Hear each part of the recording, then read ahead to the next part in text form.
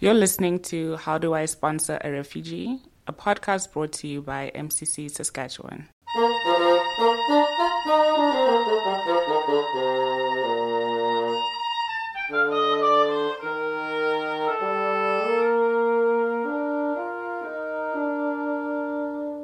Welcome to episode 5 of How Do I Sponsor a Refugee?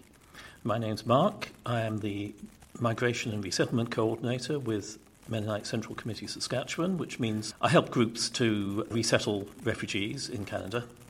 And I am in the process of learning Welsh. And one reason why I'm doing that is that I own 1,000th of a Welsh pub where people are kind of expected to at least speak a little bit of Welsh.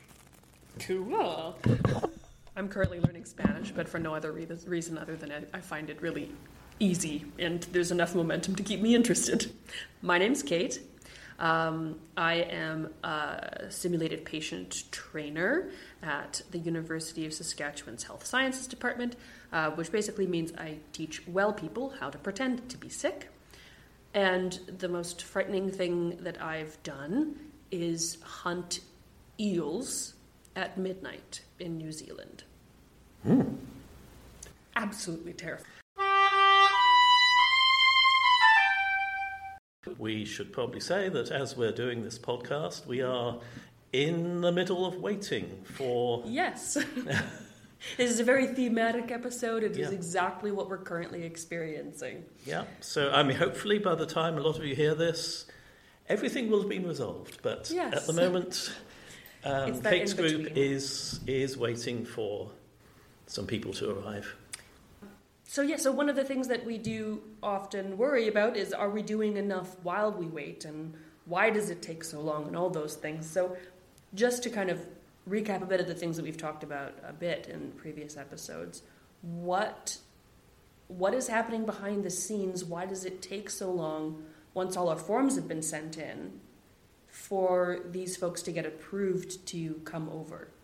Okay, so the first stage is usually quite quick, getting approval in Ottawa for the application to be considered.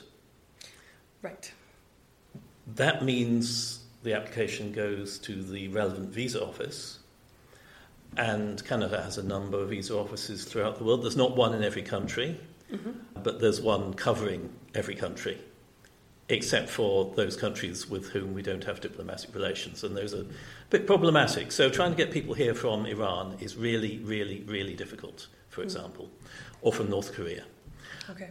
But, just about anywhere else, there's a visa office covering it, and those visa offices put a lot of effort into checking people out.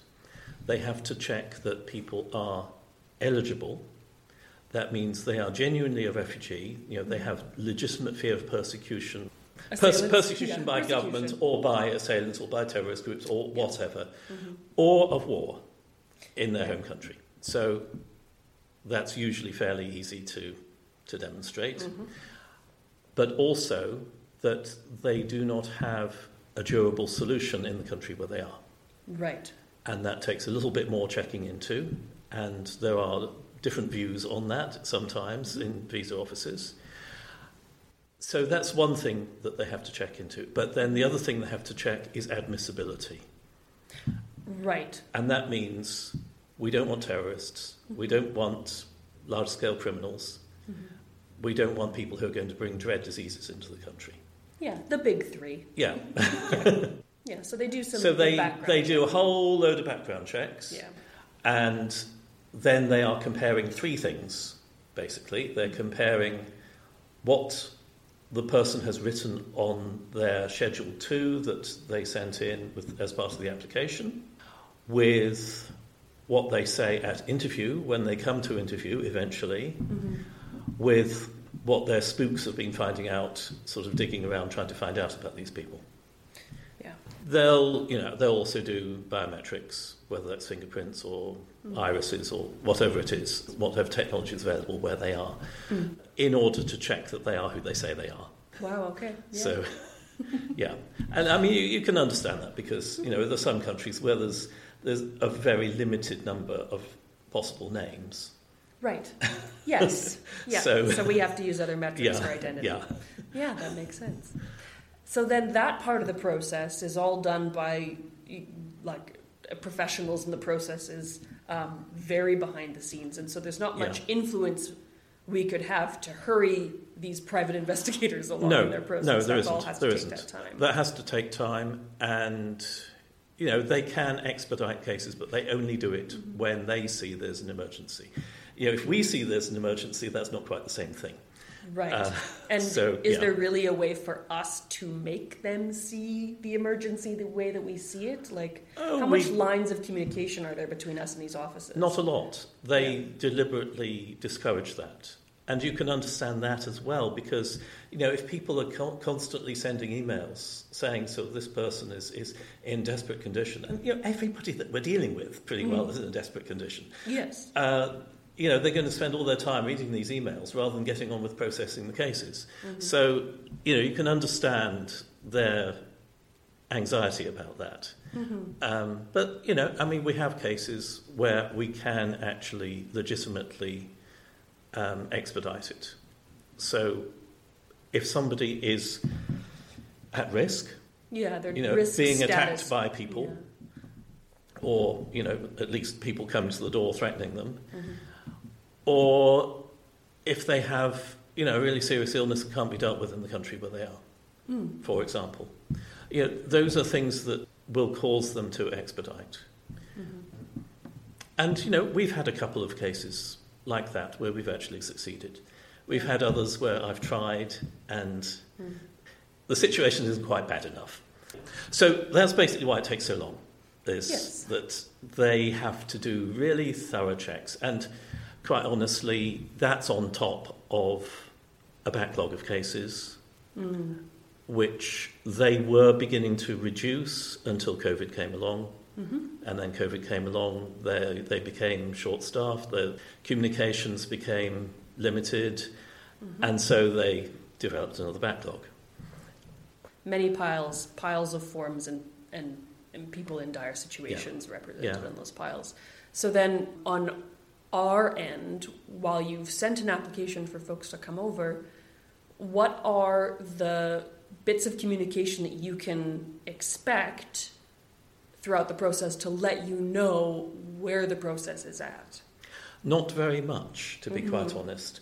There is a government site called ECAS where you can look people up. You enter their name and their date of birth and the country where they were born and the application number.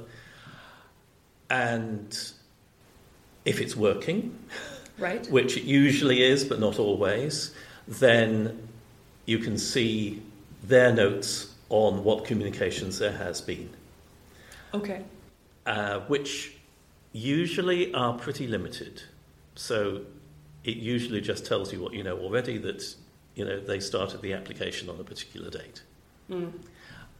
Sometimes it will say when they've been called to interview, sometimes it will say when they've been called to medical. When you see those, then it's usually, as I was saying last week, a sign that things are moving, that we're close to the end, but not with every visa office necessarily. Right. So, yeah. What are the final signs? Like, you must find out when they get on a plane. You must find out the arrival. Yeah. Like, what are those? Get the car running kind of signs. Yeah. Okay. Well, I need to give a pre-COVID answer and an under-COVID answer. Okay. Hopefully, a lot of people listening to this, COVID will not be a thing. Well, it would be nice to think that, but given it will have changed into a different thing by then. Given the lack of vaccinations in so many of the countries that we're dealing with, which is another issue that we are concerned about, this could go on for some time. So, pre-COVID answer is that they will send what's called a pre-NAT. NAT is Notice of Arrival Transmission. Okay. So, yeah. So that basically says, we've approved these people. And then a little more time later, there is a NAT. notice of arrival transmission, which gives the date and time, all the flight details basically for the family or for the individual, whoever it is we're dealing with. We don't really get a lot of warning before that. We should hear, and we usually do hear, when people are called to interview. We may hear when they're called to medical. And for that reason, it's good to stay as much in touch with the refugees themselves as possible, because often they will be told when we aren't. Sometimes we'll be told when they aren't, which, which is another reason to stay in contact. Yeah. But, if all the communications are going well at the visa office, everybody will be informed. Yes. But, we have to watch out for those things, because these people are, well, I'm trying to be generous to them. They are hard-pressed. They've got a lot of work to do. That's the pre-COVID situation.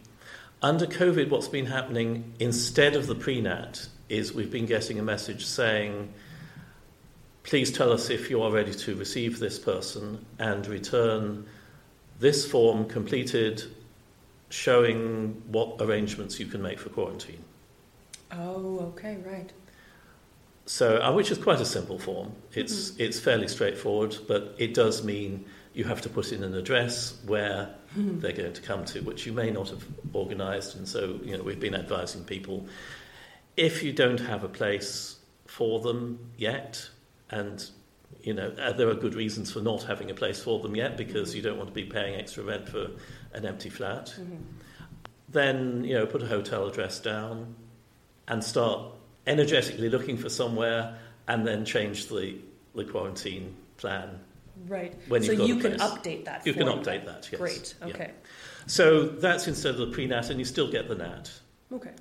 What we've been getting lately, we're speaking in March 2022, is a lot of flight changes. You get a nat and then you get a revised nat, and we've had one case where it's been revised 4 times, I think.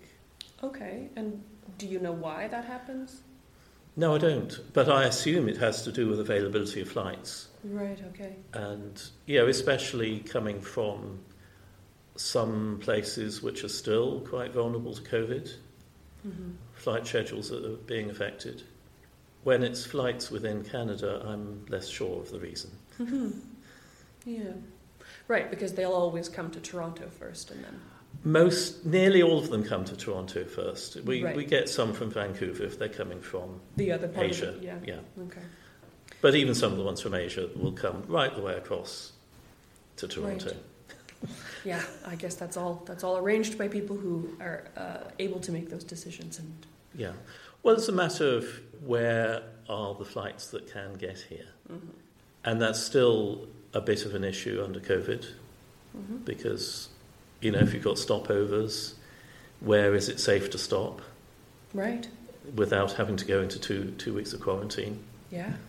And, can you make a quick transfer so you don't have to stop if you're going to one of those places? And do you have the paperwork to get off a plane there and get on another plane? Yeah, it's a complex business for them to deal with. That's actually done by IOM, the International Organization for Migration. Okay. From just about everywhere. There's a couple of places where people are expected to organise their own flights, which doesn't seem entirely fair to me. But, but that's the situation. Okay. Are there any things that can really, really slow down or stall the process that are in our control at all?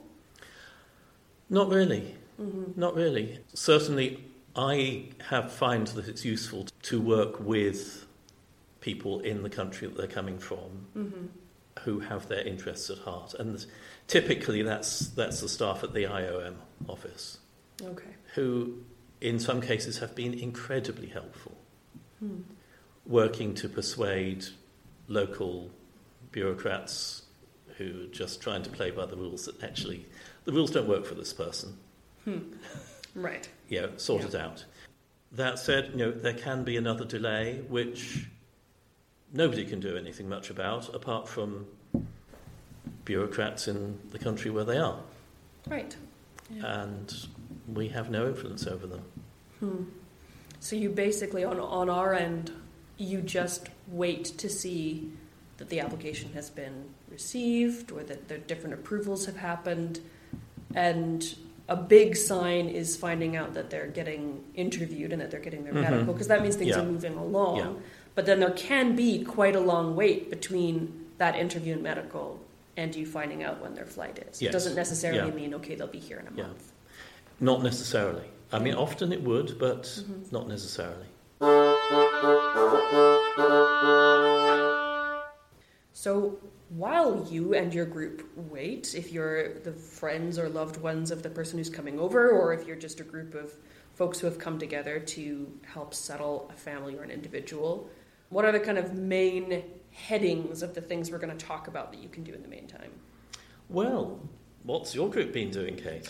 Well, we've been amassing more, we've been bringing more people into our group, for one thing, and making sure that we have the human energy, time, resources, as well as the financial resources to support the different needs of these folks once they get here. We've been able to have a couple conversations over Zoom or WhatsApp with the folks that we're bringing over, partially just to meet them and say hello. We're excited to meet you face to face, but also to say, okay, so you're a young family. Your needs are going to be different than everyone else's. What would you like your home to look like? Are you, is there anything else that you'd like us to set up before you get here? Anything that we can look into for you other than, the basics of shelter. And those conversations are really important, I think. That, sometimes it's not easy. I mean, if they don't have good English and you don't have a good interpreter, then it's going to be problematic. Yeah, but we've been really lucky. You've been, you've done, you've got a good bunch to to bring. But even so, it's just to be able to tell people, yes, there are people here who are waiting for you and want to help you when you get here. And, I mean, that goes a long way. Yeah, really being able to see our faces and hear our voices, rather than, finding out through forms and emails that there's this perhaps, well, not perhaps frictional, what am I trying to say? This idea of a group of people. Sure, But once it's, I think, I can't imagine myself being in the situation that these refugees are being in, but it might be the nature of the hope that you feel for what things might change. Yeah. I think that the nature of that hope changes a little bit once you actually meet the people. Other things we've been doing, we had a lovely orientation session with you, where you talked us through some more of the practical points of things that need to happen and skills we need to have in order to facilitate the settlement of these folks here. We've talked more about which members of our group are going to be in charge of which types of tasks. Who has a car and is available during the day to drive people to do errands or go to doctor's appointments or go fill out forms. Who's really good at filling out forms online and getting through the paperwork and all that kind of stuff. Who wants to, put together everything, all the bits and bobs that need to be in a house, like the strainer and the spoon and the, desks for the bedroom and things like that.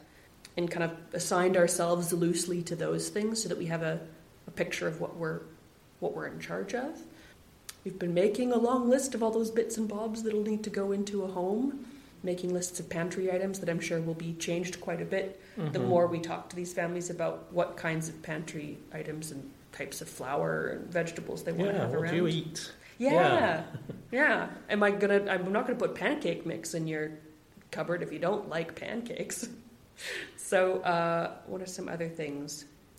That's kind of where we're at right now. We have a meeting again this weekend, so I'm sure we'll update one another on what our next steps are. I mean, the other big thing is start looking into accommodation, but don't sign a contract until you know you're close.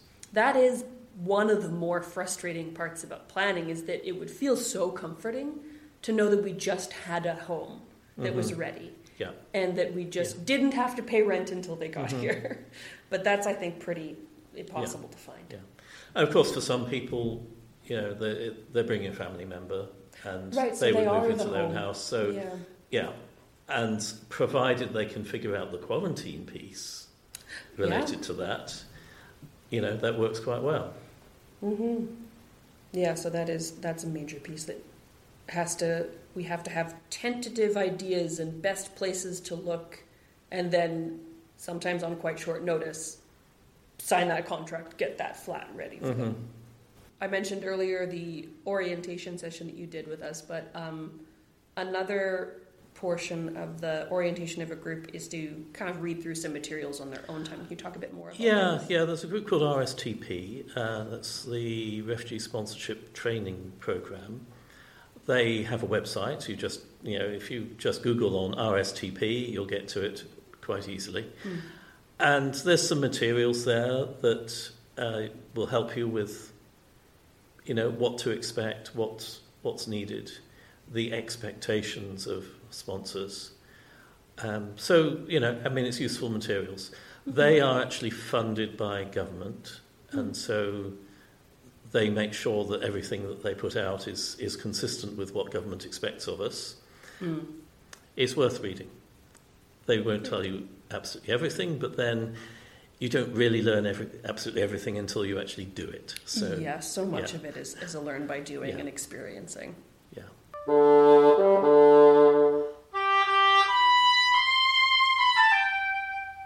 Okay, so to sum up, we've talked about what the process looks like behind the scenes from the point where you've sent in applications to the point where they arrive. We've talked about why that can take a long time, and what signs to look for that the process is moving on and that the folks might be indeed close to getting on a plane, and then talked a little bit about some important tasks and parts of the process that you can take care of within your group while you're waiting for these signs to show up.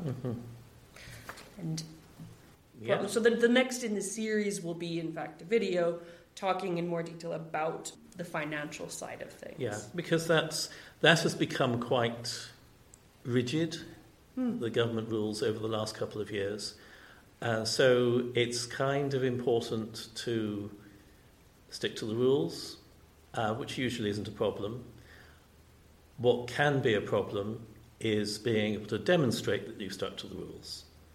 So it's kind of important to keep receipts and to, if you don't have the receipt, then at least a bank statement.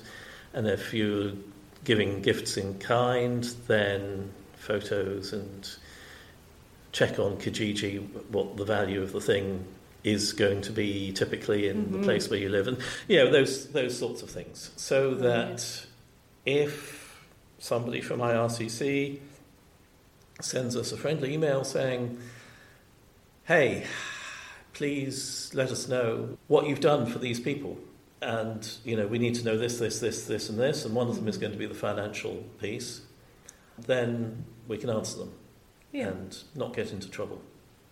And if they never ask, then you've just got a file on your computer with all the information just in case. Yeah, absolutely. Great. So that's next time. That'll be next time. Yeah. Thanks, Mark. Yeah, thanks, Kate. I should say that the way we're doing next time is a little different. There will be a very short podcast episode in which you will be directed, both in the podcast episode and in the podcast notes, to a YouTube video which I put together over the summer with my then colleague Jenna, who was here as a summer student with us at MCC, with the videography by my colleague Jessie, also from MCC.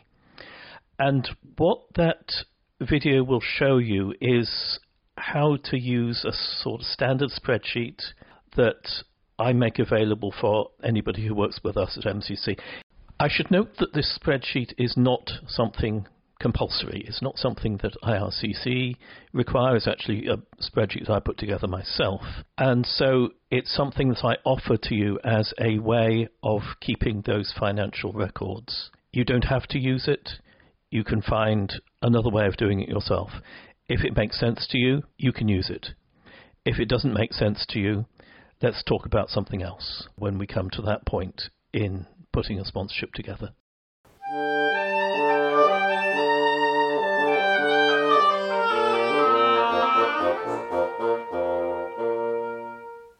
If you listen to this whole series of podcasts, then you'll know that we recorded back in March of 2022, but we only went public with the podcasts in October of 2022. And so things have happened, and one thing that you will no doubt have picked up if you listen to episode 2 is that Kate's group are no longer waiting for their refugees. They arrived in June, and they are doing well, and the group is doing well. Please note that this series of podcasts, which we're calling How Do I Sponsor a Refugee, because that's what they're about, are quite specific in the detail to how we do things at the Mennonite Central Committee office in Saskatoon. Not every sponsorship agreement holder will do things in exactly the same way. We're all subject to the same government rules, we're all subject to the same expectations, but we handle things slightly differently from one group to another. And so if you're looking to sponsor through somebody else, or if you have experienced sponsorship through somebody else, or even through us in the past, you will notice some differences. We would like to invite people who haven't thus far been involved in sponsoring refugees to consider it. And if you would like to get involved, and especially if you want to sponsor someone who's not related to you, if you want to welcome the stranger, that is, feel free to contact me, this is Mark Bigland-Pritchard, at migration@mccsk.ca. That's migration@mccsk.ca. And I say, especially people who aren't related to somebody that they want to bring, because we have a number of people that we would be very happy to be able to bring who are in serious problems but who don't have the people here to support them at this point to form a strong enough group or to provide the money. And so if you can help in either or both of those ways, then obviously we will be very, very glad to hear from you. Meanwhile, thanks for listening to How Do I Sponsor a Refugee?